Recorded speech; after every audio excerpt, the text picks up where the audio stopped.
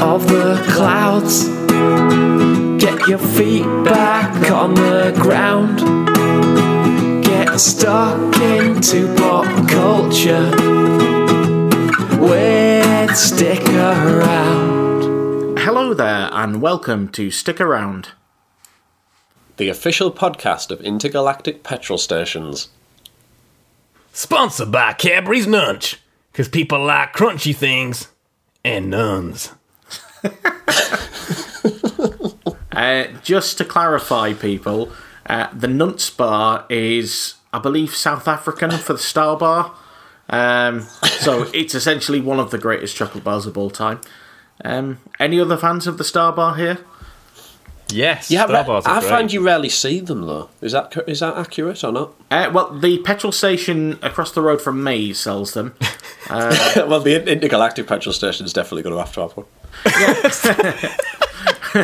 it's going to sell exclusively Star. Star Bars, Milky Ways. Nunches for the South Africans. Yeah. Yeah, okay. It doesn't work as well in space. By the way, Space nuns. Speaking of South African chocolate, a few years ago I bought 30 boxes of Astros, which would also be at the intergalactic petrol station, from South Africa. Do they just have every Cadbury product going still swearing about that? Yeah, every discontinued Cadbury product, I think. I remember there being a rumour at school that Astros were discontinued because they contained a faint amount of cannabis, which can't have been right. But doesn't seem credible, does it? No, but they were delicious. Which then led to them all selling out. Does everyone remember them? Yeah, they were amazing. I just like the fact that a chocolate can be so amazing that people just assume it has hard drugs in it. There's only one thing that can explain this. Anyway, how are we all? How's it going? All right, we're into week 4 of lockdown. Yeah, we've nearly done 4 weeks, haven't we? It feels like year 4. It does, doesn't it? Yeah. This is when you realise that Einstein, bit of a genius, relativity of time. Time is not the same at all times. I hear what you Time. hear what you're saying there, Clive. It's about time we started realising Einstein was a genius. It is, to be honest, because Trump probably thinks he's an idiot. Let's face it. Absolutely. I should clarify, Trump obviously, I don't know if people have heard, wants to turn Mars into an intergalactic petrol station. And we've secured a deal to be the official podcast of that. Cut with Trump by Michael Cohen, fresh out of prison. Oh, Yeah, true fact. So we're just going to play... It's just going to be playing the Stick Around back catalogue in this petrol station. And selling only the products that we've been sponsored by. yeah, except which is Baked bean pizzas. I'll tell you, First one that came to mind. I'll tell you one of the products we won't be selling that we have sponsored in the past. Froobs, you're not being sold there. I'm still waiting for that final payment. Yeah, we were sponsored by Froobs for ages as well. Do you remember that Froob cocktail we invented? Yeah, Froob cocktail. Yeah, I can't remember why we did it, but I think we just put some yogurt in gin. Was this at one of our Stick Around events? it was was. in Stockton. Yeah, Oh, it was I vaguely the only Stockton one so far. Yeah, And that's why there's not been another one. Wow. it's Clive An idea suppressed like- the memory of the Froob cocktail. Having ideas like that in our head. To anyone who hasn't gathered, you're here for Stick Around, the second of our lockdown episodes. As usual, or as has now become usual, we'll be talking about all of pop culture. I'm here with pop culture expert Michael Johnson. Yo. And pop culture expert Clive Fisher. Alrighty. Pop culture expert Dave Peeling is hanging, having had a effectively virtual wedding. More will it be explained later. Everybody's favourite controversial opinionator, that's not a word, Josh Keithley can't be here today, but he's asked us to pass on one of his opinions. And it is an amazing one. I'm going to read this out, and then we're going to analyse it before we go on to the main part of the show. So, is everybody ready for this? You better prepare. I'm ready. Brace yourself. Hit me. Danger Days, The True Lives of the Fabulous Killjoys by My Chemical Romance is one of the best albums of all time in any genre. Discuss. I wish I'd heard it. I mean, I have heard it. It's a great album, but in my opinion, it's not even the best My Chemical Romance album. So, that shit's all over Josh's theory there, doesn't it? I'm afraid it does. Yeah. Would you say the best My Chemical Romance album is one of the best albums of all time in any genre? Probably not. Even though I do love the Black Parade, but we're talking lofty praise there, aren't we? However, the track "Welcome to the Black Parade" is my favourite song of the noughties. Oh, okay. It is. They do get that. They do get that. Absolutely, it is a banger. I've not, despite Josh constantly mentioning it to me, and I keep meaning to, still haven't listened to a My Chemical Romance album in full. Right. So I can't really comment on this, other than to say it's obviously wrong. Well, it's okay, Clive. Brackets, I promise. Let's move. Oh. Was that some sort of clever My Chemical Romance reference? More where that came from, I hope, because that's an amazing. Yeah, come back next time, guys. So if that's all you came for, in fact, we should have left that for the end of the pod. We're going to be losing listeners at this point. I was going to say you put in the best bit first. You're starting with well, let's go for the second best bit. Clive, what are you going to be talking about today? Shit. I'm not going to be talking about shit. I'm going to mix it up a bit. I'm going to talk this week about some board games, which might be a bit of a theme. I was thinking, we're in lockdown. A lot of us are in lockdown with a special other person or someone else that we might hate, or just someone else, maybe. Maybe it's just happened, unfortunately. Lockdown came, you're like, oh, shit. I'm stuck with this person now. Can't really leave because it's not essential, even though it would be convenient. So I'm going to talk about some good two-player games that I think that are easy to buy, because they're on, I was going to say Amazon then, but they're on other things as well, not just the mighty conglomerate. And they're pretty simple to get. Like, you don't have to be a board game aficionado to get them, and they're just fun. So good way to spend some time without staring at a screen, because I feel like everyone's staring at lots of screens, aren't they? It's all about house party, working. Pretty much if you're working from home, you're probably doing conference calls. It's a lot of screen. So this is just to give your eyes some rest. Clive Fisher's here to give your eyes some rest. So the first game I'm going to talk about is Onitama. I'm going to pronounce it. It could be Onitama, which is I was going to do this all professionally and do like who designed it, but I haven't researched it. So I'm just going to do that now. And then I'll edit it out and make myself sound great. No. This is thrilling podcastery. This is DIY podcastery. Your ad block has been updated. Not now. Oh, this is the authentic experience. This is the part of the show where we listen to a man struggle to circumvent an update.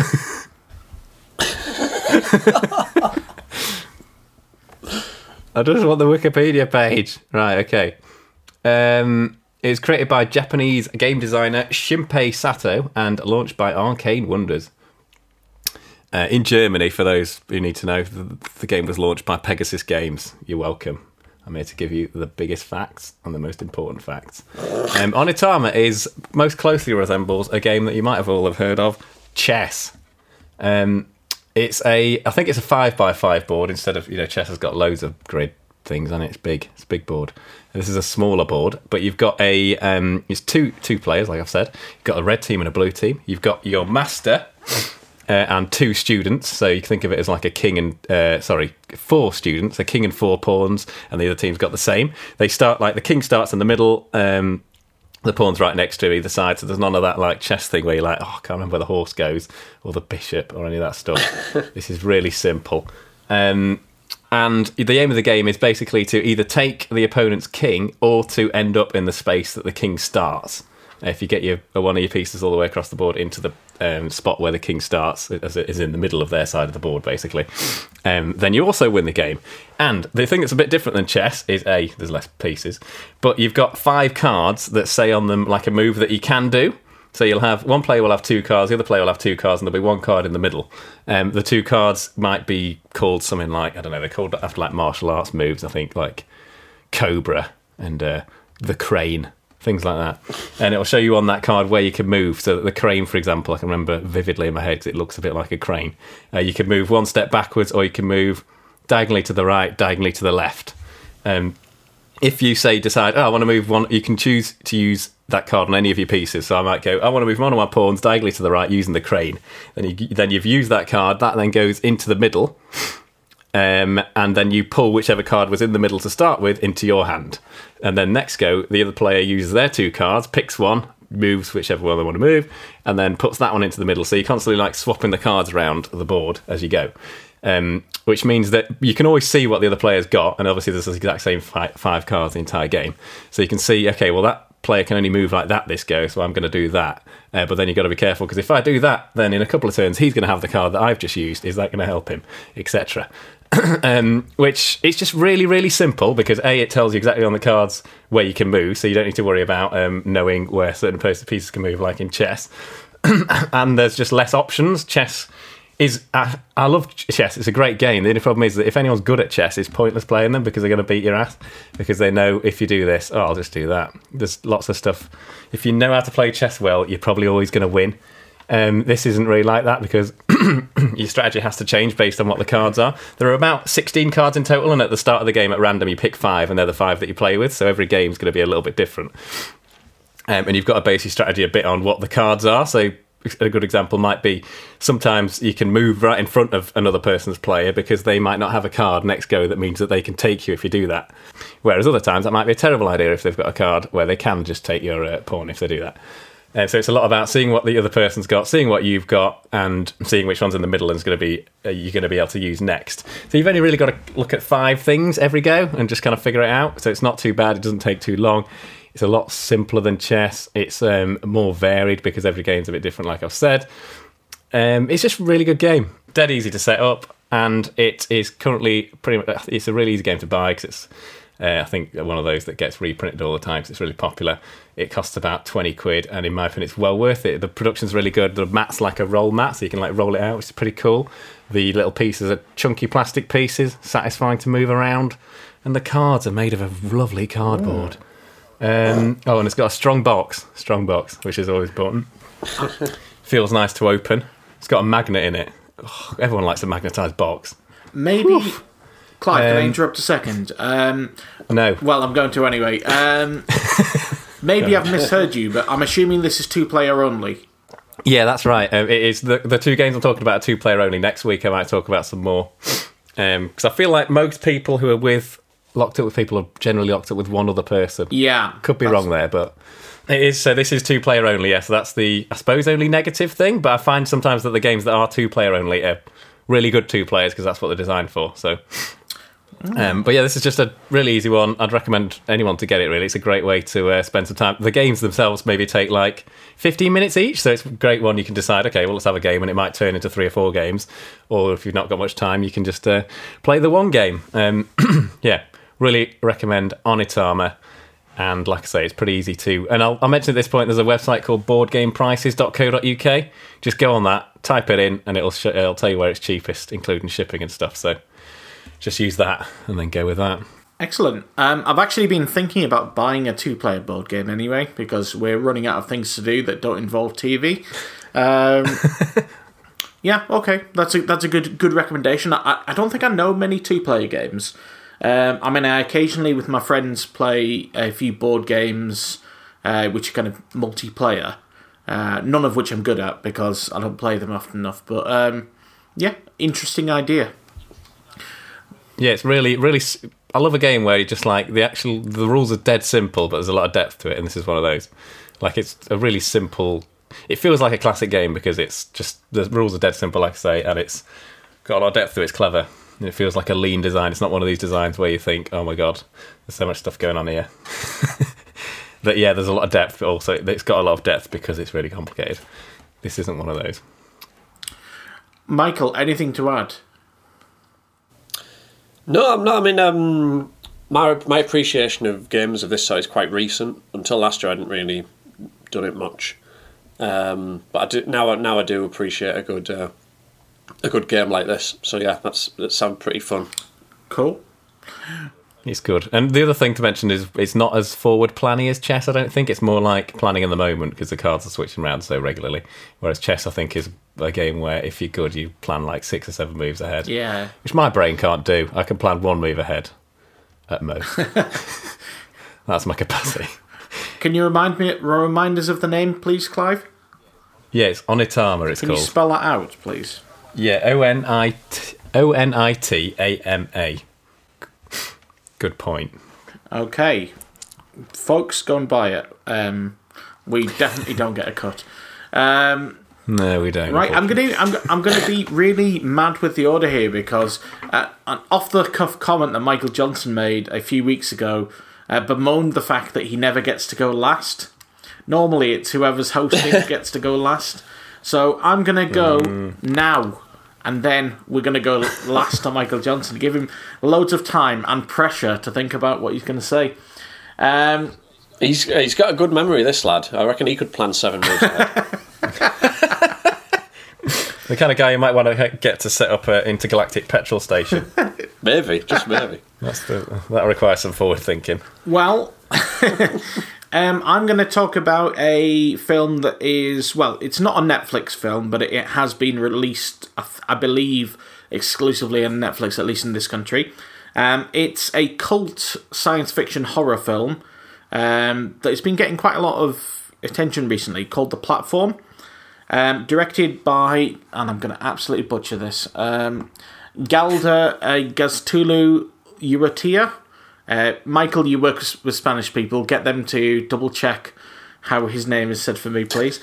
Okay. So the film is set in a vertical tower block, or what they call in the film a vertical self-management centre, which is essentially a prison. It has a lot of levels. I'm not going to reveal exactly how many because that would spoil part of the film, but it's hundreds. On each level, 2 people live, and going right through the middle of each level is a platform, also kind of a levitating platform. It starts at platform 1 and it goes all the way down to the bottom. It's filled, or at least on platform 1, with layers upon layers of luxury food. And if everybody takes an equal amount, it will feed everybody platform to platform. But I'm pretty sure you don't have to be a political science graduate to get the metaphor here. It doesn't make its way through each level, essentially.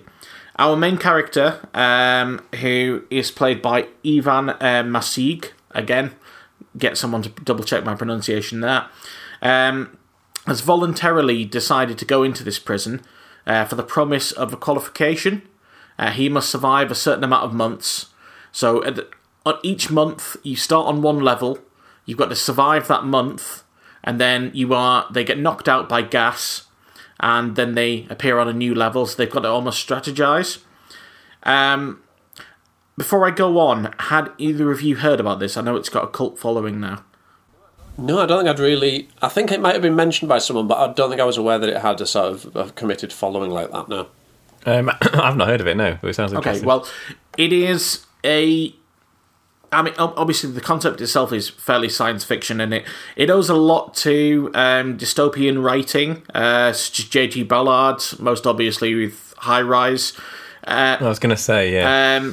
It also owes a lot to kind of Japanese horror in terms of the imagery, and certainly in terms of the levels of violence and goriness.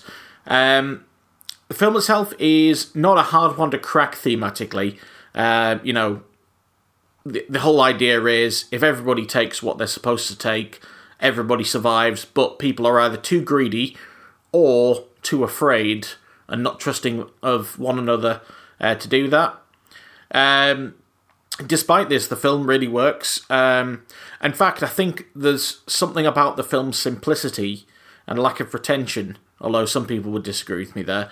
That is his biggest selling point. The film has a really closed-door narrative, is what I'd like to call it. You know the stakes, you know the setup, you know it's not moving from this tower block, you know it's always in identical-looking rooms. There aren't too many characters.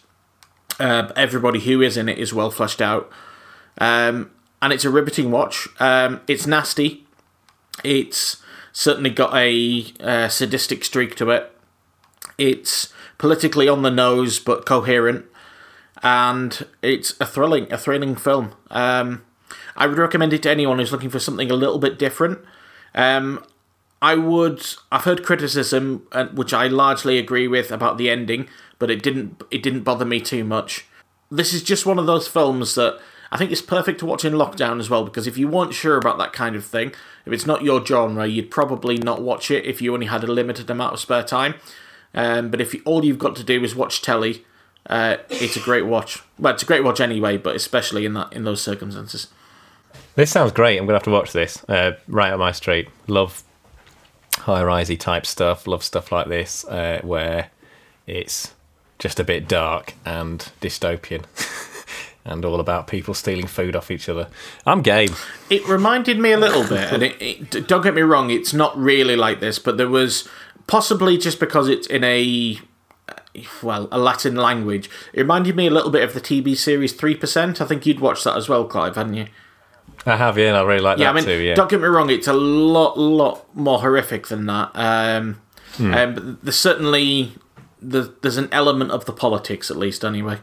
Okay, yeah, I can imagine. I mean, apparently, I'm not familiar with very many Spanish actors or actresses, but apparently the two main actors in this, so Ivan Masaig, I believe is how you say his name. I think that's the second different way I've said his name, I think. I mean, you're probably going to get it right once, right? You'd assume so.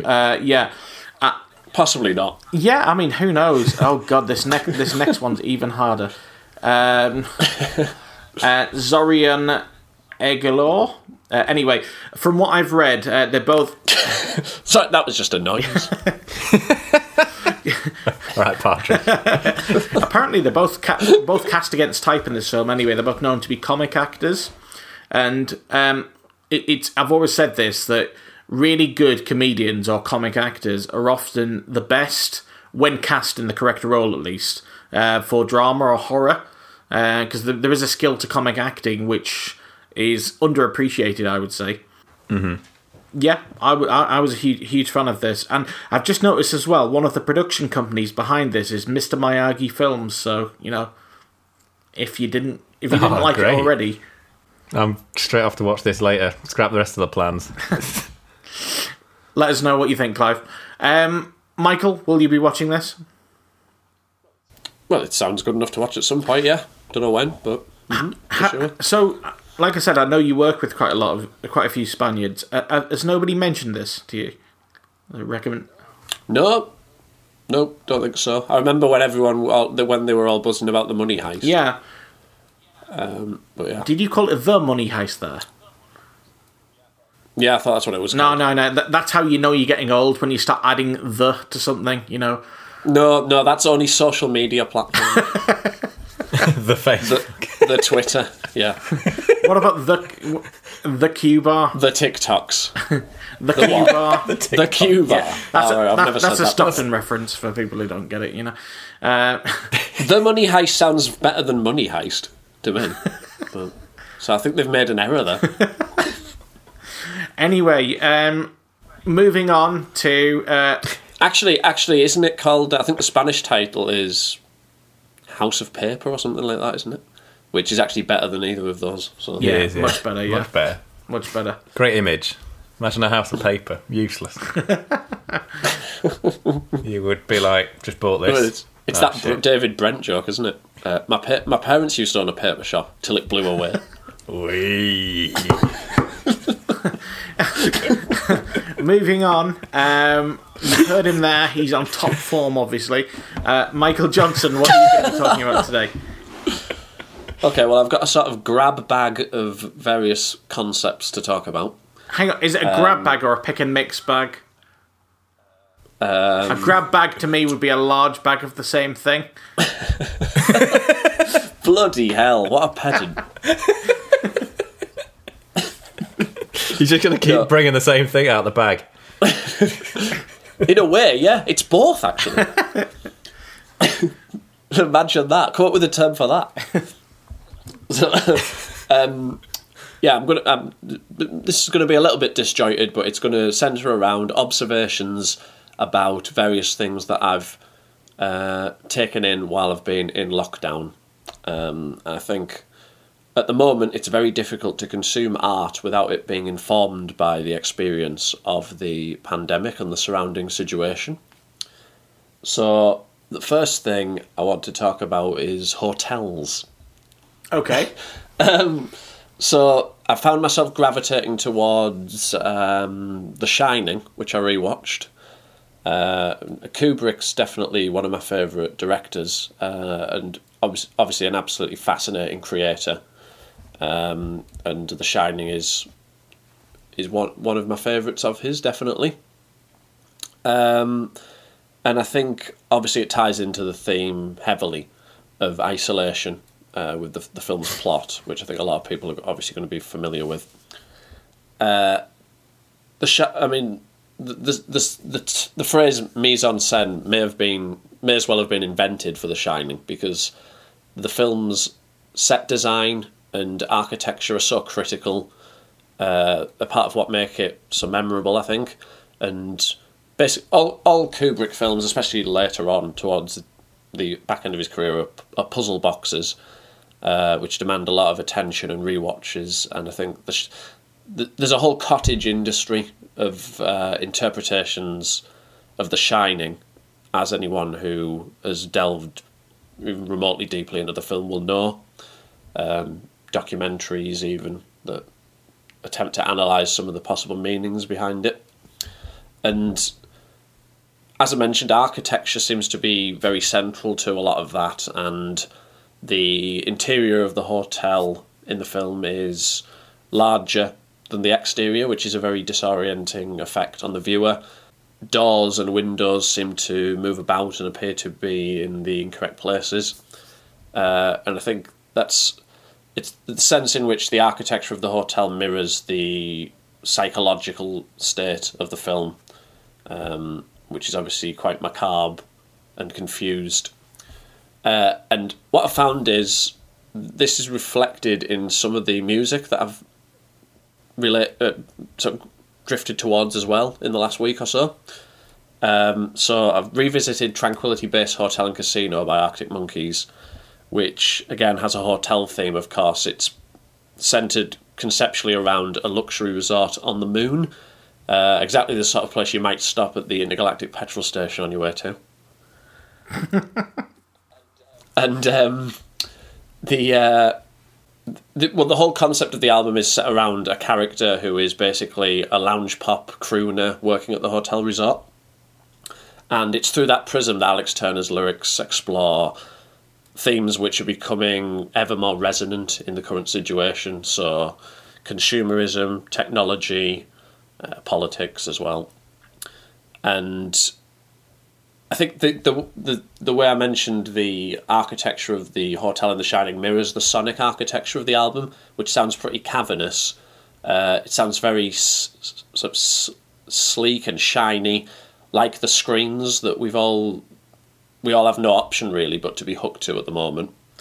So the computer screens, the TV screens, the phone screens, the black mirrors, basically, of which the TV show is named after, of course. And well, the lyrics on the album are, they're highly observational of contemporary society, and some of those conditions have only been amplified by what's been going on recently, I think.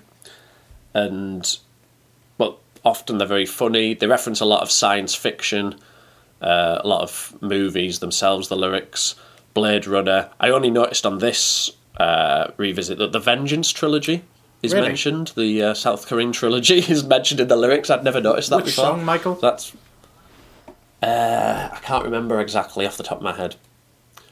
But I'll see if I can find that out for you quickly.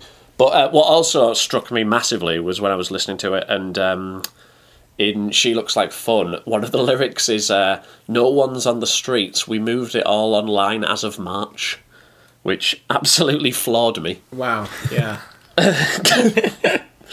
Yeah, so yeah, I think, and Suspicious. Alex has already, yeah, quite a bit, isn't it?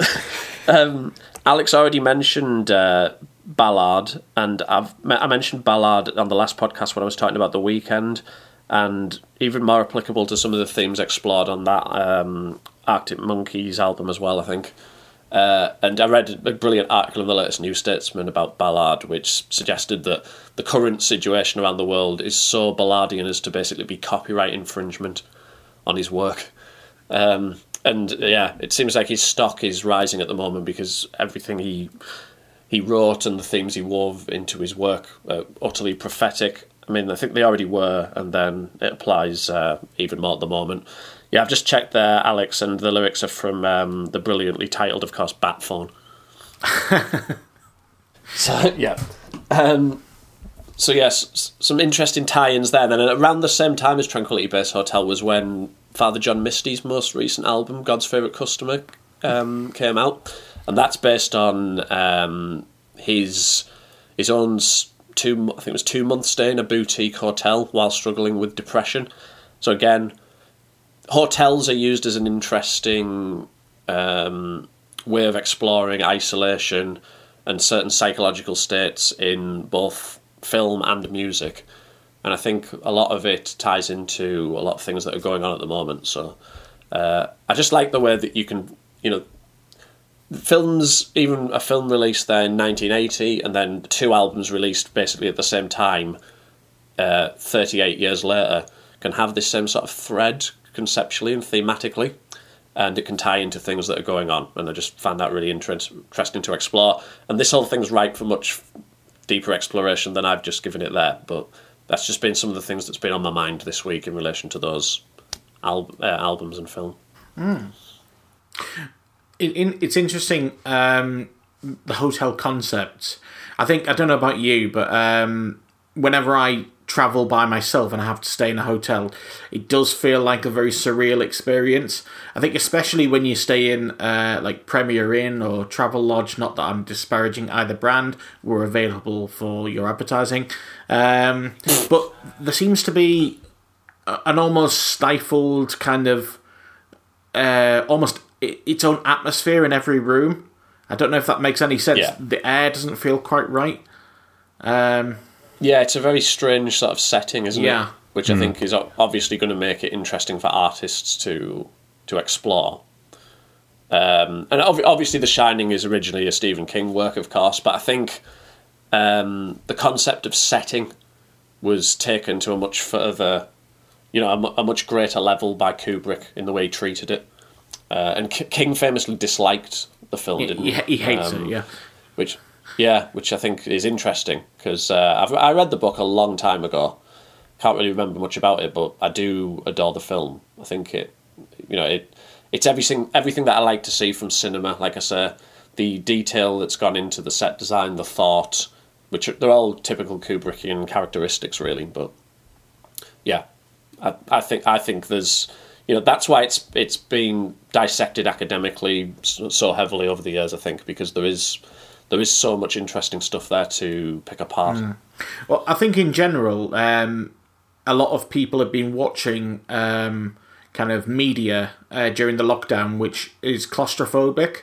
So you've mentioned things that's set in a hotel. I read one article about somebody rewatching the film Lock with Tom Hardy in, where it's set entirely inside his car, which is I thought was a very underrated film. Me just talking about The Platform. That's set in just one stone room. All right, it's a giant tower, but you're only ever inside one of the stone rooms at one time. I don't think anyone consciously seeks out these things, but we seem to be drawn to them. There's definitely a subconscious at work, or at least in some of us. Yeah, I think that's always the case. Yeah, for sure. I definitely agree with that. Yeah. Clive, have you been watching anything claustrophobic? I've not really been watching anything, to be honest. I've been listening to lots of stuff. Obviously, I'm doing my... you may have heard the top 5 albums of every year challenge thing is now gone. off the pod and onto the pod website, so you can go on there. And I've done 1960 so far. Wow. So I've been listening to loads of stuff regarding that, which has been great. I'm really enjoying it. I bought some just before we went into this lockdown. I bought some good headphones at Headphone Amp. Got into the whole audiophile thing, and Nice. It's great. Yeah, sitting down, making a real event of it, listening to an album. I've been really enjoying that. So that's probably the thing that's most changed and that I'm going to most carry. And I've been reading loads as well. Okay. Because I always read a lot on holiday or in different when things get a bit different, and I guess maybe that fits into this for some reason. So I've been reading a lot, but I'm hopefully going to carry that out. And I've completely stopped playing games, not intentionally necessarily. I've moved more or less into L's for this, because obviously it would have been inessential to keep visiting each other, so we've just thought, well, I'll move in. But so yeah, I didn't have any consoles here to start with, which was the main reason I wasn't playing anything. I've since brought my Switch over, and I just got into a groove of learning piano, reading books, and playing board games with Elle and listening to music. That I just kind of decided I didn't really need much else. We watched a series together, like we watched Tiger King and stuff like that. But I've not watched as many films and stuff as I normally do. But enjoying it, so it's good. So that's the big change. It's probably more in a change of the variety of stuff. Not the topic of the things, but the type of things, if that makes sense. Yeah. Okay. I've not necessarily started reading anything just because it seems apt in these times. But I really need to check out the Arctic Monkeys album again. It's one that I listened to a couple of times, and I think it's one that will probably benefit really nicely from my lovely new headphones. So. I think if you're looking into sound quality, it'll sound pretty good on there, because it sounds so clean. That's what really struck me about it. It's very bass heavy as well. I remember when it came out, I remember saying on the podcast that I'd be interested to see, because Alex Turner obviously wrote the whole thing on a piano and clearly dominated the creative sessions of the album. I was interested to see if it affected the band relationships in any way, and certainly how their fan base would react. And I know it's hated by a lot of previous Arctic Monkeys fans. But I think what's interesting is that it seems to have strengthened the band completely. And as I say, Nick O'Malley's got no room to complain, I don't think, because I think his bass lines really shine on this album. And then, I don't know if he said it recently, but I only saw it recently. Matt Helders, the drummer, commented that playing previous Arctic Monkeys material now feels like the band are almost a karaoke act of their own material. So I feel like this album's totally shifted the band a little bit, and I think they feel like they've moved on to a new phase where their previous material, their relationship to their previous material. That's a really good, interesting point there about them being a karaoke act, and it's something that I've heard before about. I'm a big fan of when I record stuff, not doing 100 million takes. I try to get things down in ideally less than 5 takes if I can, and even if something's not perfect, I'll stick with it. Without the obvious mistakes, then I'll go over those. But just because I feel like once you've played it so many times, it does feel like you're covering your own song, and once it turns into that, you've lost all the kind of immediate electricity that song had. And I think you can get that back by the fact that, say, live performances, you might have not played it for a couple of weeks and you play it again. I think it's something that happens to me more if I've played the song a lot in a row on the same day. It turns into more of a just going through the motions of playing the song rather than actually playing it properly. Which I imagine if you're a band like Arctic Monkeys and you've played your songs thousands of times, must be a thing. Yeah. That's the thing. I mean, it's crazy to think, because they're not exactly an old band. They're all in their early 30s, and they've been playing that material from the first album for 15 years. You don't get many other art forms where you have to repeat yourself. Writers don't write their own books again. Film actors don't perform the same performances, on stage again. All right, they would during an initial theatre run, but you get my point. It's I can imagine them getting bored of it or just feeling like they've moved on. That's a really good point, Al. I'd never really thought of it like that, but it is quite different like that, isn't it? Yeah. Yeah, that is a good point. Yeah, for sure. I remember Alex saying this at the time, actually, when the album came out. I know you were a fan of the album, Alex. I was, yeah. And I remember you saying that it seemed to have solidified them as a legacy act. They're already a significant band, but it looks like they have more terrain now to follow. Yeah. I think it's a really significant album for them for that reason. Well, it's a bit of a left field turn, and I think you look at all the great acts who've kind of survived over generations. They've all had albums that are somewhat left field or different to their other albums, and I think whether or not it gains a following in future, it'll be seen as important, I think. Yeah, I think so, yeah. And at the moment, as I say, I think that's all been enhanced by what's going on, because at the end of the day, it's an album about some of the things I mentioned and entertainment, but ultimately it's about capitalism, really, and everything about capitalism at the moment is turbocharged. And, you can easily interpret the entire pandemic as, symptomatic of a kind of moral panic about capitalism. So any art that explores that sort of thing is going to become more relevant while that's going on. And someone who thinks about, he's obviously thought about an album and he's like, okay, I'm going to structure it like this. These are the points I'm going to make. Someone who thinks about music in that way is the type of act that's going to survive and change. Yeah, for sure. Yeah, and that really ties it. That thinking about structure, and that really just ties it back to Kubrick. That's exactly the sort of thing I was, trying to tease out. Interessant.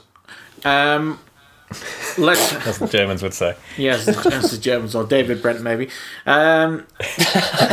Clive, do you have anything else you would like to talk about? I was going to just mention another board game which I've just checked. It's available. BoardGamePrices.co.uk sometimes doesn't have the cheapest Amazon price. It's worth checking both, by the way. This is available. I just wanted to check that because I find it a bit pointless to talk about a game that then people can't get or that's really expensive. Has Bezos been on the phone since you were talking?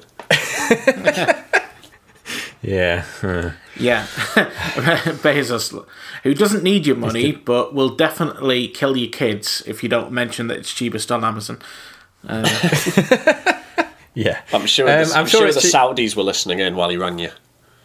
It's probably cheaper elsewhere, I don't know. But currently that's what's coming up. Which, if it's anywhere near the same price, I usually go somewhere else because I'd prefer to avoid them if possible. But anyway, Bezos didn't tell me to say that. The next game I'm going to talk about is Santorini, which is a game, it's actually 2 to 4 players, but very much, I've not played anything above 2, and it's very much regarded as a best at 2 players.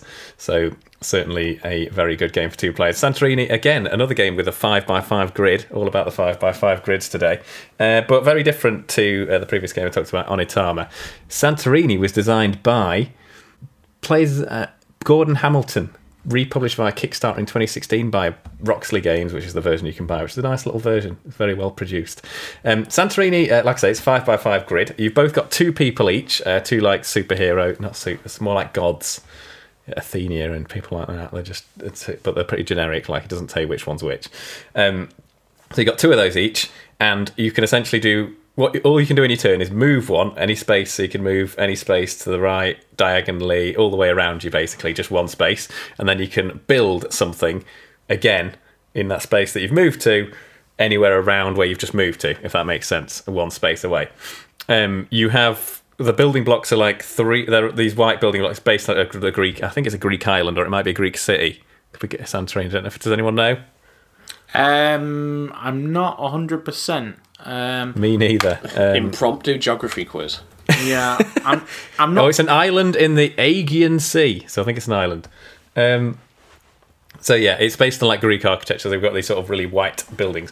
They've got 3 levels to them: the bottom, like a middle level, and then a top. The aim of the game, you win by getting one of your men onto the top of a building, or the woman. You've got a man and a woman onto the top of this building, which is obviously 3 layers high. The thing is, you can't just jump. You can't build a 3-layer structure and then jump straight to the top of it from the ground. You can only jump up 1 step at a time. So you'd have to have one on that's 1 level high, get onto that. Then you'd have to have built one that's 2 levels high, got onto that, and then 3 levels high and got onto that to win. The tricky thing is that the other person can stick a dome on top of your. If you've built a 3-layer structure and you're about to jump on it, the other person can go next to that and then build a dome on top of it, which then means you can no longer jump on top of it, and that structure is now useless. No one can jump on it, so it can block you off that way. And it's just a really, really clever game of trying to outmaneuver your opponent to get one of your guys onto the top of a building without him being able to block you. And towards the end of the game, you'll have you'll have built this kind of massive town where it's quite tricky to move around because you can't. Some of the once a tower's completely built with a dome on top, you can't then go through that anymore. So it's like you can build sort of walls and block off the opponent's players. And it's really, really clever. Again, a game that you think more in the moment than... I think if you're really good at this game, you'd probably do some forward planning. I don't do loads. But you don't have to be able to. It's a really simple... The rules are dead simple. And the thing that's great is there's also... That's like the basic version of the game. There's then some superheroes, which once you've played it a couple of times using those rules, you throw them in and you get kind of each... You can figure out how you want. You can do like a draft system of pick 5 each, then... work out which of the superheroes you want to pick, or put some in the middle and you both pick which one you want, or whatever. You can do that however you want, but basically you end up with one of the 20 odd superheroes there is, and they've both got really different skills. So one might be, instead of winning by being on a 3rd level block, he can just jump off from a 2 level block and then that wins him the game. Or there's one that can move all the way around the outside in one turn, so it doesn't have to move one step at a time if they're going around the perimeter. Weird things like that you'd think, oh my god, that's way too powerful and it'll break the game. But then combined with your power, yours is also really good, and you've got to figure out, okay, well, their power's that, my power's this, how am I going to work these two together? And because there's so many different ones, every game's completely different. So we've used maybe like 6 or 7 of the superheroes each at this point, and every game's been completely different. And occasionally, usually Elle wins. She's good at this game, and it's usually because she's figured out what my guy can't really do that her guy can do really well. And then by the time I figured it out, it's a bit too late. But yeah, Santorini is really, really good. Another game, like I say, it's about 20 quid if you find it.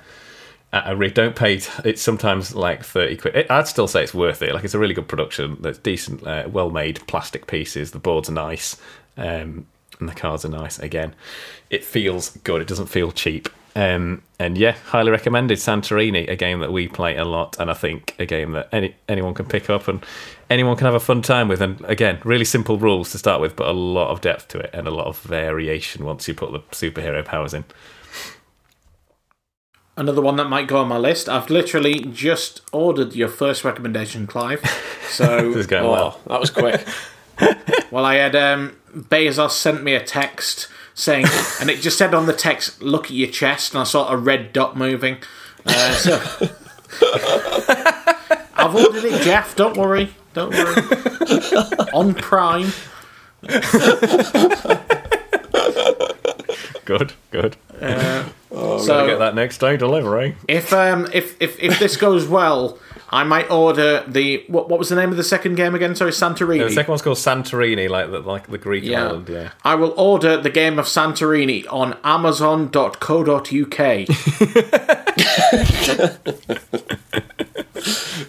Good. Bezos is loving it. He's currently sent out a hitman after me, so this might be my last podcast.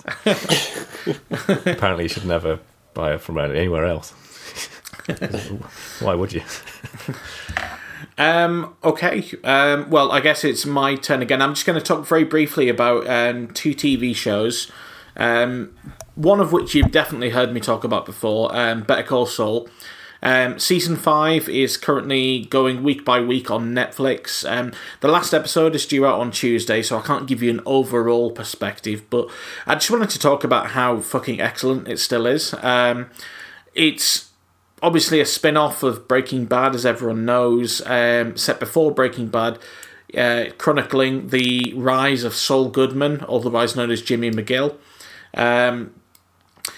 What an unbelievably good show this is. And I think I've said it before, and I said before the podcast started, this feels like it's been one of the most underrated TV shows for years, and it feels like a lot of people are critically catching up with it now and realising what an amazing piece of TV it is, especially if you liked Breaking Bad. This is a continuation of that kind of exciting, thrilling kind of narrative storytelling mixed in with a warmth and wit that isn't common. And really good performances. I mean, Bob Odenkirk, another comic actor who was probably, in Breaking Bad largely a comic foil, proves his range in this. And what was really interesting to me was Frankie Boyle has recently caught up on all of Better Call Saul, and he made a comment saying how Rhea Seehorn, who plays Saul Goodman's wife, or Kim Wexler, is probably the best performer on TV, which she responded to and was very complimentary. And he makes a very good point. Outstanding kind of unshowy acting. I honestly think that this is better than Breaking Bad. However, it couldn't exist without it, so, yeah, you know. I'm interested to see where they go from here. Jimmy McGill is, in this season, spoilers, finally Saul Goodman, and finally starting to act like Saul Goodman. I hope they kind of wrap it up sooner rather than later, because I don't want to see them go too far, but this is comfortably the highlight of my lockdown week at the minute. Anybody else a fan of this, or anybody else watching? I'm guessing not, but... Well, I've never seen Breaking Bad for a start, so there wouldn't be a lot of... I don't think it would make sense to watch this, obviously. No, probably not. But it does... I've heard that people say that they think this is better than Breaking Bad before, and given that as an outside observer I know the acclaim Breaking Bad had, I find that extremely exciting, as someone who could go on to watch both, potentially. I mean, at the moment I'm watching, as I've mentioned on the podcast before, I'm still in the middle of Mad Men at the moment, which I'm loving. And the idea that there are more shows of that calibre out there to go into later, obviously, is a great thing. What I find amazing about Better Call Saul is it actually shares a DNA with Breaking Bad in the sense that the first season is probably the weakest, maybe even the first two. Both entertaining, excellent seasons, but I think it really catches its, reaches its stride in its third season, and it just becomes incredible. And I think this season is arguably the strongest yet in its fifth. And yeah, I couldn't be more excited about it. I think it took a big risk. We know that Saul Goodman makes it out of these series alive. We know that the characters who are recurring from Breaking Bad do, yet somehow it has incredible tension. I mean, there's a recent episode, which I won't spoil too much, set in the desert, which is a absolute masterful mix between, thriller and comedy, striking a balance that is so difficult to do. Clive, I know you don't tend to watch much TV, so I'm guessing you haven't seen this. No, I haven't, and I think I got like 2 seasons into Breaking Bad, but I nearly put it at the start there, getting fucking old. Yeah.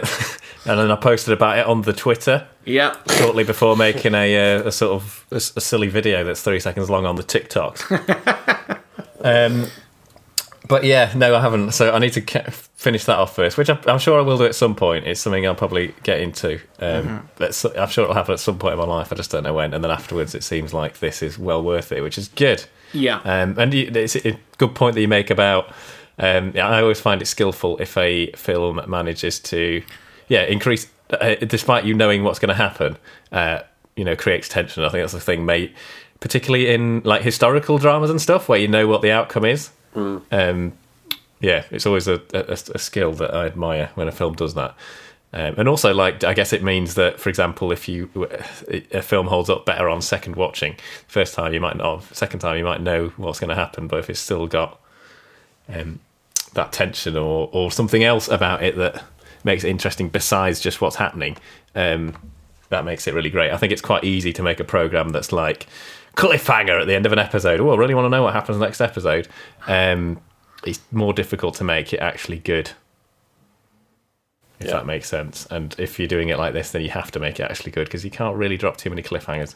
I think the ultimate example of where you know what's going to happen, but a film really achieved amazing tension is Zero Dark 30. We know that Osama bin Laden gets caught and killed, but try finding a more tense scene in all the film. I think another one that falls into that bracket is Argo, I think. Yes, yeah. I've not seen Argo, I need to watch it, but yeah, Zero Dark 30, absolutely, that final scene, oh my god. That is. I think Argo's a really good sort of Hollywood-style film. It's not going to change your life or anything like that, but I think it's well worth a watch. I enjoyed it. The only other one I'm going to very quickly mention, because I've only seen one episode, is a series just started on BBC Two, I believe. It's on Hulu in America. A latest series called Devs, which is the most recent project of somebody who I've been following for years, and I think everybody's quite familiar with their work. Alex Garland, more famous for Ex Machina and Annihilation. He also wrote The Beach back in the day. This is a sci-fi series centered around in the fairly nearish future around a Silicon Valley mega company, somewhat in the vein of Google or Apple, starring Nick Offerman, who's better known as a comic actor. There we go again, in a serious role, and Sonia Mizuno. I've only watched the first episode. I won't say anything about it, but it gripped me. I'm a huge fan of Alex Garland. I think he's possibly one of the most interesting filmmakers or film writers, or both, working today, and it's interesting to see him foray into TV. So I can't tell you if it's any good overall or not, but the first episode was excellent. And I just think his name being attached should attract you. I hadn't heard of it until it was already out, so it was a nice little surprise. I saw a terrible take on Ex Machina this week on Twitter. What was that? So someone said it was from top to bottom possibly the worst film they'd ever seen. And I mean, if you they didn't like the plotting or characters, apparently, mostly it seemed. But if you don't like the film, that's one thing. But if you think it's genuinely one of the worst films you've ever seen, then, to quote Partridge again, you're just bloody wrong. I'm trying to think of a scenario where that could be the worst film you've ever seen. Maybe if you've only seen Citizen Kane and, I don't know, The Godfather. It's the worst film you've seen. You're basically Michael Owen, but the opposite way around. Yeah. Well, yeah. I mean, to be fair, the guy, I can't remember who he was, but he was blue ticked. He was some sort of cultural commentator, which just made me even more astounded. But and obviously we love contrarian opinions here, don't we? We know that. But I mean, in fairness, the tweets were underscored by lots of comments from followers saying how wrong that opinion was.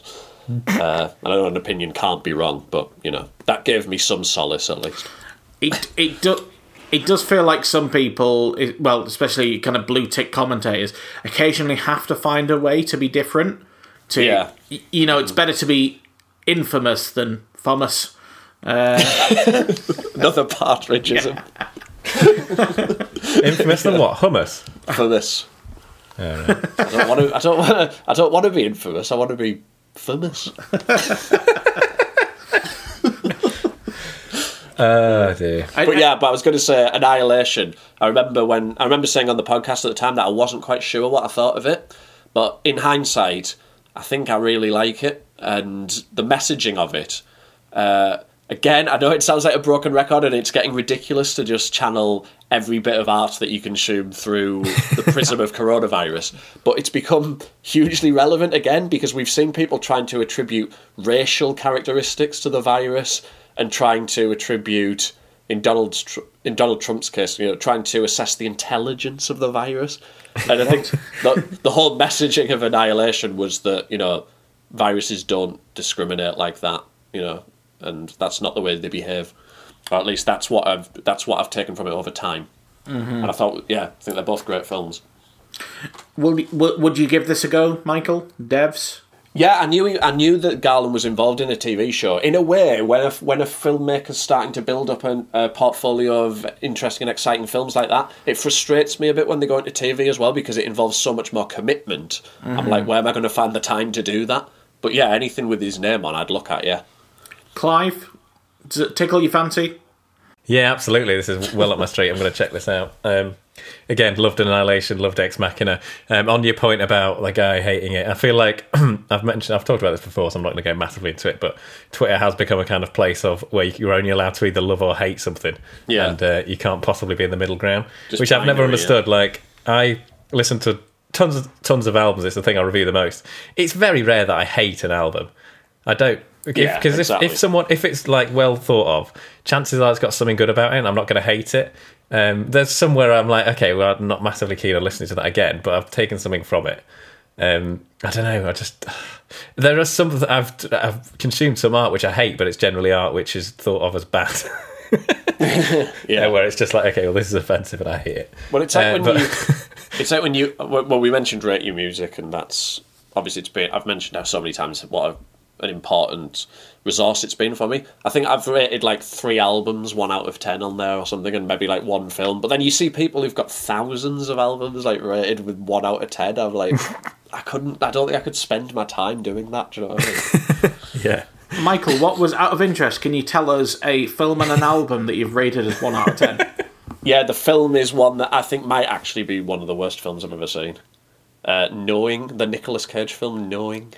I had the misfortune of sitting through that. And, well, this is the thing. I find albums, I wouldn't say I hate any albums, but albums that I'm going to rate atrociously like that are generally going to be from artists who I love, and therefore feel so disappointed by when they sink that low. And that's why I know that one of the albums I rated 1 out of 10 was Nostradamus by Nas. Released only 5 years after Illmatic. And, you know, if it was just an artist churning out albums like that, it probably wouldn't be a 1 out of 10. And this is where, obviously, subjectivity becomes so interesting. But because it's an artist capable of so much better, that's when you feel inclined to go that low on it. And it's a 1 out of 10 there, even though it does have a couple of salvageable tracks on there. So, you know, this is where the judgment of art is all very interesting like that, isn't it? Mm-hmm. I think the closest one I've got to that would be The Counselor, the film. You know, Cormac McCarthy's pretty much my favourite author. Ridley Scott, maybe not my favourite director, but done plenty of great films. A cast like Michael Fassbender, Javier Bardem, Brad Pitt. Sounds like it's going to be amazing. Was also Dross. I'm not sure I'd give it 1 out of 10, but that would be the closest example I have to that. But and even more disappointingly, it seems like it's going to be the last thing McCarthy does, I think. Possibly, yeah. Apparently he's got another novel in the works, but he's in his 80s now. I don't know if he'll ever complete it. That's what I was thinking, yeah. Or whether he's capable of writing that well again, I don't know. But I mean, he's got a back catalogue to be proud of, so I won't be too disappointed. But oh, for sure, yeah. Michael, you're up last. Do you have anything else you'd like to discuss? Yeah, has anyone got anything else to talk about? Because if not, I'll just round everything up now. It won't take me long. No, that's all I've got for now, or at least until next pod. Yeah, same. I'm going to do maybe a couple of card games next pod, which people will like, but cool. All right, I'll save them. Sound. Well, the other things I wanted to mention were, again, some more music that I've been listening to in isolation has basically been the emo rap movement, as it's come to be known. It's a movement that a late 2010s movement, really, that I think is already on a downwards trajectory. The reason it's on a downwards trajectory, sadly, is that most of its biggest names are dead already. It's a genre that has its roots, I think, certainly in Kanye West's 808s and Heartbreak album, which was a huge left field move at the time, back in 2008 when it came out, which then subsequently influenced another wave of artists like Drake, most notably, and Kid Cudi. And then you had the SoundCloud rap movement, which I think was a lot more electronic focused in the mid-2010s, and then out of that, emo rap is another mutation that spawned off from that. And it's been a movement that has been defined by not being afraid to delve into more rock-based music and sonics. I think a large appeal of the music is textural, and this is where its roots go back to 808s and Heartbreak. The use of auto-tune, the voice as an instrument, as just an additional part of the sonic mixture. So that they're definitely defining characteristics of it. In terms of its relation to emo, I think we're talking much more about the sort of noughties pop punk fused emo rather than the earlier 90s origins of the genre, but both could probably be tied in certain ways. And there's also in some artists there's been a bit more of a new metal focus as well. Certainly in terms of lyrics, a lot of them are about pain, vulnerability, Isolation, again, another reason why I think it's been something I've been listening to at the moment. Some of this music is very poignant, but it's also been controversial. It's clearly very, in terms of content, it's pretty downbeat, even if not always matching musically.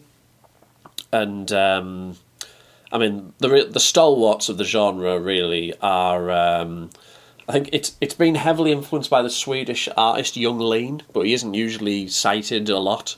But he definitely should be mentioned.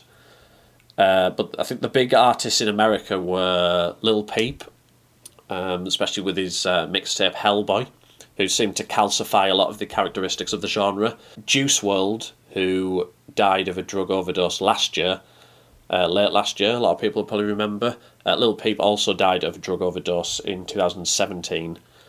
And also XXXTentacion, who is certainly, I think a lot of people would say, the figurehead of the movement, but certainly its most controversial figure as well. Some really horrifying and disturbing revelations about his private life. And I think, again, this is the difficulty of where you separate an individual and their art.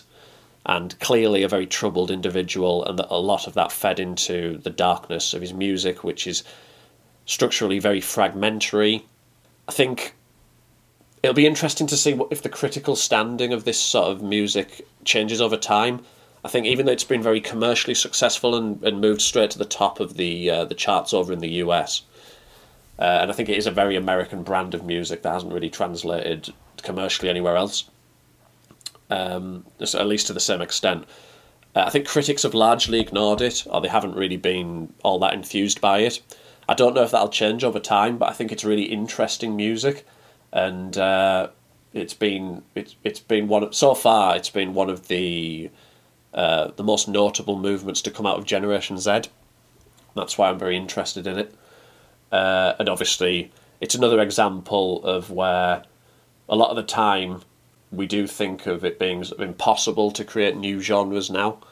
And they do tend to be amalgamations of previous genres, so this does fall into that bracket for sure. But I think also it's an example of where hip-hop does continue to try and push forward and break down barriers in a way that some genres have stagnated a little bit. And again, it's just more evidence of the cultural ubiquity of hip-hop generally, but especially in the US. But yeah, I think... I'm assuming this will happen with Juice WRLD. Obviously, his death was pretty recent, but XXXTentacion, 2 well, technically 3 because his second album as such was released posthumously just after he was murdered in 2018. But another couple of albums of outtakes and unreleased material have been released since then, and I think unfortunately, I think that's happened with not really enough thought and treatment, because they seem to have been received pretty poorly, although more strongly commercially again. So, but from the material that I've heard from those albums, it seems completely undercooked, which is obviously in the circumstances is perfectly explainable. But I think when you're going to do posthumous releases like that, they deserve to be more thoroughly developed, even if that doesn't really fit into the aesthetic of the actual movement that the artist comes from. But I think you can see that despite the controversy about him, XXXTentacion's music has been, as I said, to people of a certain age, it seems to have given them a lot of encouragement, and seems to have been quite inspirational to a lot of people who have problems that may have mirrored his own. And I think I've seen comparisons drawn in terms of the the importance to a certain generation of people to Kurt Cobain's role within grunge.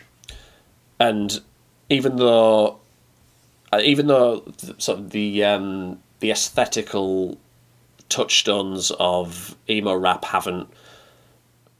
they haven't become as ubiquitous as grunge did. Grunge very quickly turned into, a cultural avatar in the US and beyond. And that hasn't really happened here, but in a way, the success of it commercially suddenly has mirrored that. So I think there are comparisons to draw, but extremely different people. That's for sure, as anyone who knows anything about Cobain would know.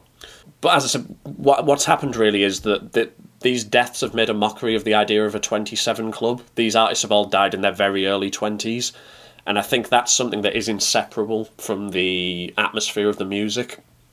And it's very tragic, and obviously that is reflected again in the sort of content of the music. You could also throw in arguably a bigger star than any of those three in Lil Uzi Vert, who just released his second studio album, Eternal Atake. It's an excellent album that I'm not going to go into in as much detail here, in my opinion. And he does share a lot of the same musical characteristics, and he has topically explored some of the same themes of what's essentially despair in his previous work. But I think that doesn't apply quite so much on this new album, but it has in the past. So he's certainly tied into this movement and has worked with some of the artists I've just mentioned before. But somehow I class him as technically slightly separate from the same movement, but he's definitely involved in it, and is essentially, if you want to include him, he would be its major commercial star, and is thankfully still out there releasing music. But I think his stuff has always been a bit less despairing than the other artists I mentioned. So that's why I mentioned that I think the movement is already on its downward trajectory now, simply because of a lack of leading stars who are still with us making music, unfortunately. And I think it's left to artists like Ohio's Trippie Redd, who is still only 20, I believe, but has been very inconsistent with his music, which has been quite prolific, the number of releases he's had. I thought his debut mixtape, A Love Letter to You, with tracks like Romeo and Juliet and Love Scars, is actually quite an important document of the emo rap scene. But I think since then, as I said, there's been a little bit of disappointment. So he's still someone who I'm following and who has had his own considerable personal problems. And I don't want to see a repeat of what we've seen with some of the already mentioned artists there. So it's a sort of troubled scene, but one that I think has been very interesting and it's had the critical focus, but it certainly hasn't had the acclaim, I think. And I'm not saying it necessarily should have, but I think it's always interesting to delve into some of these movements when they're not being lauded, but they are clearly significant as reflected by their commercial performance. So that's just something I've been doing while I've been in isolation, really. Not a genre I'm familiar with at all, so I have nothing to add. But Clive, you might. Who knows? No, not massively. It's really interesting, though. What would you say... There might not be an answer to this, but what would you say is the essential album in the genre? Or is it one of those genres where you're more talking about songs? Yeah, I think... Yeah, well, it is a little bit like that, but there are some albums out there, as I referred to, that reflect it. So I think... If you're looking for the strongest album of any of those artists I mentioned, then it's probably Love Is Rage 2, Lil Uzi Vert's debut album. But I would also put in the mix Hellboy by Lil Peep, which I mentioned, and personally, I would even throw in Question Mark by XXXTentacion. I think it's his strongest work and was released just after he was murdered. Yeah, so those are all albums I would suggest. Yeah. I'll check those out because I like rap and I like emo, so I should like this. And certainly some of the artists that you mentioned I've listened to and I've liked. So yeah, definitely interesting. And I like what you're saying about the amalgamation of genres. I think that is the way things are kind of going forward, isn't it? Seems like it, yeah. With it is very difficult to come up with something completely new, but it's very. It's not easy at all, but it's an interesting thing is to mix genres together in an effective way that doesn't just sound like a mashup and makes it sound like it's very much its own thing and not necessarily those two things put together, if you know what I mean. That's the thing, yeah. I think it's a very difficult thing to do without it sounding jarring, and some of these acts have done it, even though they might have been, they're very immature and adolescent artists, as reflected by their age, and we're never going to get to see how they would have developed. That's the sad thing about it, but... Even at that early stage, they had managed to successfully mash those things up. It was a real movement. So yeah, definitely. I'd be interested to hear what you thought of those. I mean, yeah, emo's a genre that kind of thrives in that kind of community, isn't it? It's when when your emotions are at your strongest, that kind of thing. When yeah, exactly. Yeah, it's a thing that I think when you get older, you probably don't want to say grow out of, but you do in a way. I still love listening to emo stuff, but I would probably struggle to write it. Yeah, because the older you get, the more you sort of flatten out and just. I still get angry about politics, but that's not really emo.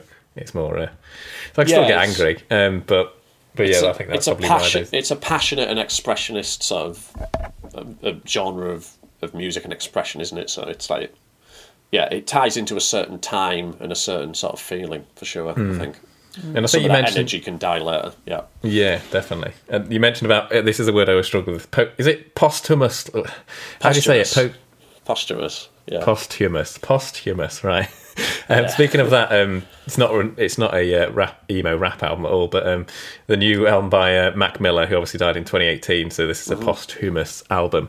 Circles is really, really good. And from what I can tell, I don't know exactly how much of it was recorded before. I know he recorded it hand in hand with his previous album, the name of which I forget because I didn't listen to it, which came out in 2018, I think.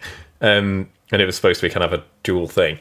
And I think a lot of this was recorded, but a lot of it also wasn't. And it's had producers working on it and stuff. And it's been, in my opinion, lovingly done. And it seems to have been well critically received. It's really good. I'd definitely recommend people listen to it. And I think it's quite rare that, as you've mentioned, a posthumous, bloody hell, that word, album is pretty hard to pull off. Like there's a Bob Marley one. It's not his best. It's not horrible, but often it's a bit of a cash grab. And this does not seem like that at all. Yeah. It really depends what's left in the vault, doesn't it? And then it depends whose hands it falls into, what they decide to do with it. Yeah. And I think getting that sort of alchemy correct is very challenging, for sure. And obviously, Mac Miller was another artist taken too young, but I've never actually listened to him. I know he's got quite a following. Same. I hadn't. When I started listening to it, I didn't realise he was dead, and then I looked him up and I was like, oh, it was that guy, because I remember the whole thing about when he died. But I just didn't put the two and two together that it was the same person. Yeah, it's really good. It's quite easy listening. Smooth. It's hip hoppy, but smoothie. Kind of hip hop singer songwritery mix, I'd say, with electronic-y production. But got a really smooth voice. Sings quite. It's pretty heartfelt and honest lyrics. I like it. And like I say, that album is really, really good. So it's obviously been lovingly done. Which is good to see. It is, yeah. Sorry, go on. I was just going to say, Clive, I kept hearing, and I'm not sure if it's the sound quality here, but I kept thinking you were saying post-hummus, which is an era that I don't want to live in, frankly. The new post-hummus album. Yeah. That's a great name. Oh, my God. What genre are post-hummus? I think they're also prog rock. But like progressive, even more progressive. I think we say also prog rock. I'm not sure listeners. I'm not sure we were recording when we had a discussion about the comedy prog rock band Sentient Bin. Entirely fictional, I should add. Yeah, that we know of. Yeah, not anymore, I think. Sentient Bin. I forgot. In my head, they use like lots of. They've got a sort of core of traditional instruments, guitar, drums, but then they use a lot of experimental stuff like literally pipes, a bin. A bin is more experimental. Didn't Slipknot basically have that? I think they just had a guy. One of obviously 9 members. I think one of them just walloped a big bin or something with a club. Pretty sure that was. I think Sentient Bin, one of the main instruments, is just one of the classic British green wheelie bins. The lid just being slammed back and forth. You know, the sound of the wheels on cobbled streets. That's how every album opens up. Just wheeling the bin into the studio. And then... Anyway... I think the vocals should obviously be auto-tuned. Yeah, obviously. To represent the voice of the bin, the sense of the bin. Or vocoder, even better. I did have one other thing I wanted to just mention briefly. All right, it is Jeff Bezos related, so you'll be pleased to know. Well, hang on, I don't want his sniper coming back for me. It's all right. He can blame me for this. But, I was watching John Oliver this week, and I was inspired to rewatch Sorry to Bother You, which I know was my favourite film of 2018. and possibly my favourite film of the 2010s. I really do rate it that highly. I think it's really good. It reflects my worldview quite strongly. You've seen it, Clive? Yeah, it was. I can't remember if it was my number 2 or number 1. It was very high up. I loved it. I couldn't remember if you'd seen it at the time. Okay, that's good, because in that case I am going to use spoilers here because they're worth using just to make the ridiculous of Jeff Bezos even more evident. But I was watching John Oliver and I heard that, there was a section on how poorly workers are being treated during the coronavirus crisis, and there was one guy who was attempting to organise, I think, a strike at Amazon. And at a meeting that Jeff Bezos was present at, apparently, they had the idea of making him this employee, the face of the strike movement in order to try and undermine it because they said he was inarticulate and an idiot, basically. And that is basically a plot point from Sorry to Bother You. Armie Hammer superbly cast as the ridiculous CEO Steve Lift.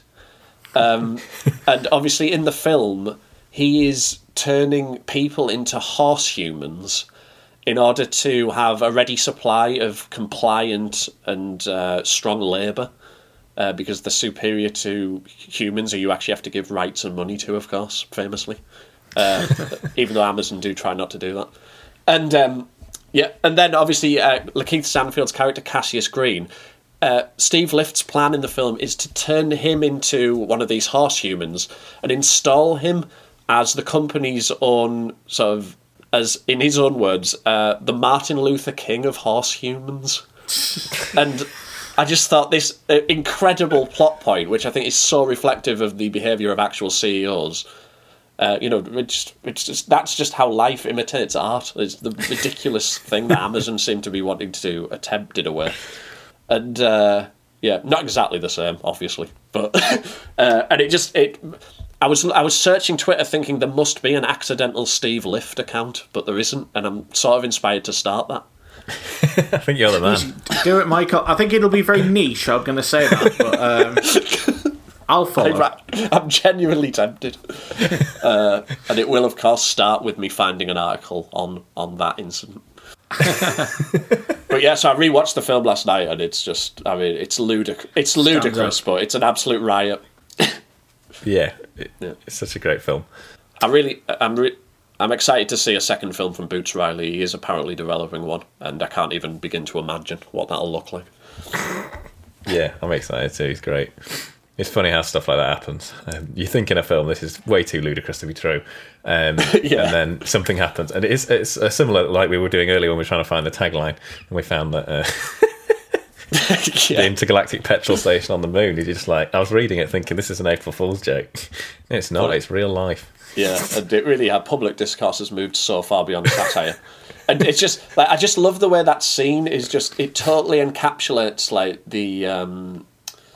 this absurdist sort of disdain that the character of Steve Lift clearly has for, race rights, specifically. Or any rights. Yeah, and obviously rights in general. And just before that, there's one of the film's best scenes where, I can't obviously quote from it because that would be grossly offensive, but he forces Green's character to rap, and then the audience responds superbly when he just basically boils it down to ignorant white people's perceptions of hip-hop by just repeatedly using the N-word.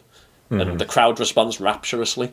And I think that is just such the perfect encapsulation of a certain type of person's view of hip-hop and black culture that's just so superbly written. Well, I think I'm going to have to rewatch it. I might even give my second viewing review next week. Cool. Exciting. If it's next week or possibly the week after, but there will definitely be a third lockdown podcast, that's for sure, guys. Yeah. He's been Michael Johnson. I have. And he thinks he's got away with it, but he hasn't. Clive, what time is it? I thought I had. But actually, I'm glad you haven't, because this is I actually want to plug something. But I'm going to do the usual plug first. Plug time! At StickAroundCast on Twitter. You can follow us on there. And we post when there's a new episode and stuff like that, which is handy to keep hold of. Keep an eye on Facebook.com/stickaround. If you don't use Twitter, we just regurgitate everything on there. It's like a feed of vomit. And really useful vomit. And then we also stickaroundpodcast.com as our website, a lovely website. We've got every single episode on there. If you click on episodes, obviously, loads of articles, which I'm going to plug something in a minute. I'm not going to go there yet. You can go contact us. There's a little form you can just fill in to send us a question. We'll answer it on the podcast. We will answer anything you send. Anything you send. Anything. Really? Wow. I actually got an interesting spam email yesterday related to this. It's not related at all, but it's funny. Which, you know, when an email's sent from like 321 blah blah blah blah blah hotmail.com, and I'm just like, how has this got through your spam filters, Microsoft? What the fuck? And then it's like, we have found an image of you. We've recorded you while you were watching porn, and we're going to send it. This is literally what it said, and I was like, this can't be real. And we're going to send it to your relative in 3 days if you don't send us $2,000 to this link. I'm like, what the? Is anyone going to fall for that? And surely you should be asking for a more reasonable sum of money, because I can imagine someone might be like, oh, if it's a tenner, I'll just give me it because I don't want to hedge my bets. $2,000? No. And if you had this proof, you'd have sent a fucking clip of it or something. Jesus Christ. But I was just like, it baffled me that got through spam filters. It was so obviously spam. I was just like, I don't understand. It wasn't even, because often something gets through and you're like, okay, well, this looks exactly like a PayPal email. I can see how it's got through. No, not this one. Well, anyway, we've gone off track. Was this sent to you personally or to to the podcast account? To the podcast account. So I don't know which one. How could they know which was it? Well, yeah, that's the thing. Unless it was alleging that we were collectively doing it. Wow. Lockdown party. That'd be the real shame, the fact that we weren't socially distanced. Well, Clive, I don't know. I think that's even better than the junk email I got the other day, where it said, benefits of the COVID-19 lockdown, replenish your fortune with Bitcoin. Jim Davidson was once broke, but now he's got Bitcoin. I mean, if I'm gonna get my financial advice from anybody, it's gonna be from the racist former host of Big Break. Anyway, on that bombshell, see you next time, guys. Oh, sorry. Fucking hell. You've just skipped my other plug. I fucked it. Go on. Got a personal plug to make. I've got a personal plug. It does relate to our website, though. I mentioned it earlier, just quickly. I'm writing about the top 5 albums of every year from 1960 to the present day. It's going to take me, I guess, 3 to 4 years as a project. Basically the top 5 albums as rated on rateyourmusic.com. I rate them and put them in my own order and chuck in a few others from the year that sound appealing. I've put 1960 up. We've got Etta James, we've got Miles Davis, we've got John Coltrane, we've got Hank Mobley, we've got some other people. Lots of jazz, loads of jazz, and there's going to be quite a lot of jazz until we get to about 65, I think. But enjoying it. It's a great little fun project. Have a read. You just go click on articles. It's there. On the website, stickaroundpodcast.com. Al, you can take back over now. I don't really have a line to end now. Michael, have you got something you can sign us off with? Bloody hell, that's pressure, isn't it? That'll do. See you next time, guys. Yeah, I actually wrote that line. Yeah. Stick around. Stick around.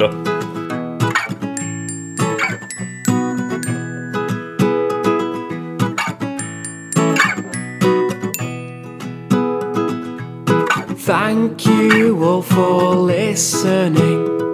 Rest assured that you have found the best podcast in the universe. It's Stick Around.